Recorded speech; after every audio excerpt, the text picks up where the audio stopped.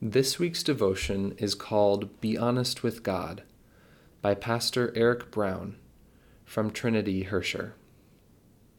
The scripture is from Psalm 13, verses 1 and 6. How long, O Lord, will you forget me forever? How long will you hide your face from me?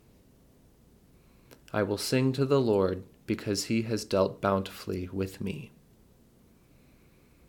One of the things that is beautiful about the Psalms is that they are brutally honest. That's a hallmark of good poetry. It deals with the breadth and depth of emotions. And as David begins the psalm, his terror and fear are palpable. He feels lost and abandoned. He feels cut off from God. And he's honest about the fact. Just with our piety today and how we approach religion and spiritual living, that sort of honesty seems strange. We often feel compelled to say that we are fine even when we aren't, and we think that we ought never dare to express our frustrations about and at God. Perhaps privately we might grouse, but these are things we would be fearful of ever saying to another person.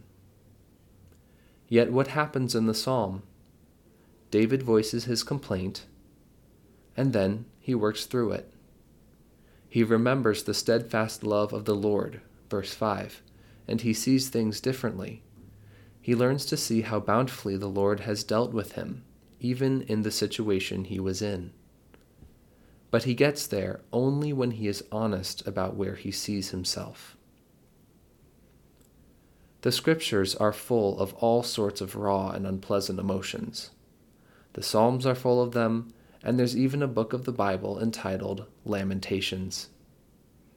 And the comfort of this is that when we are beset upon by raw and unpleasant emotions, that doesn't denigrate or minimize our faith.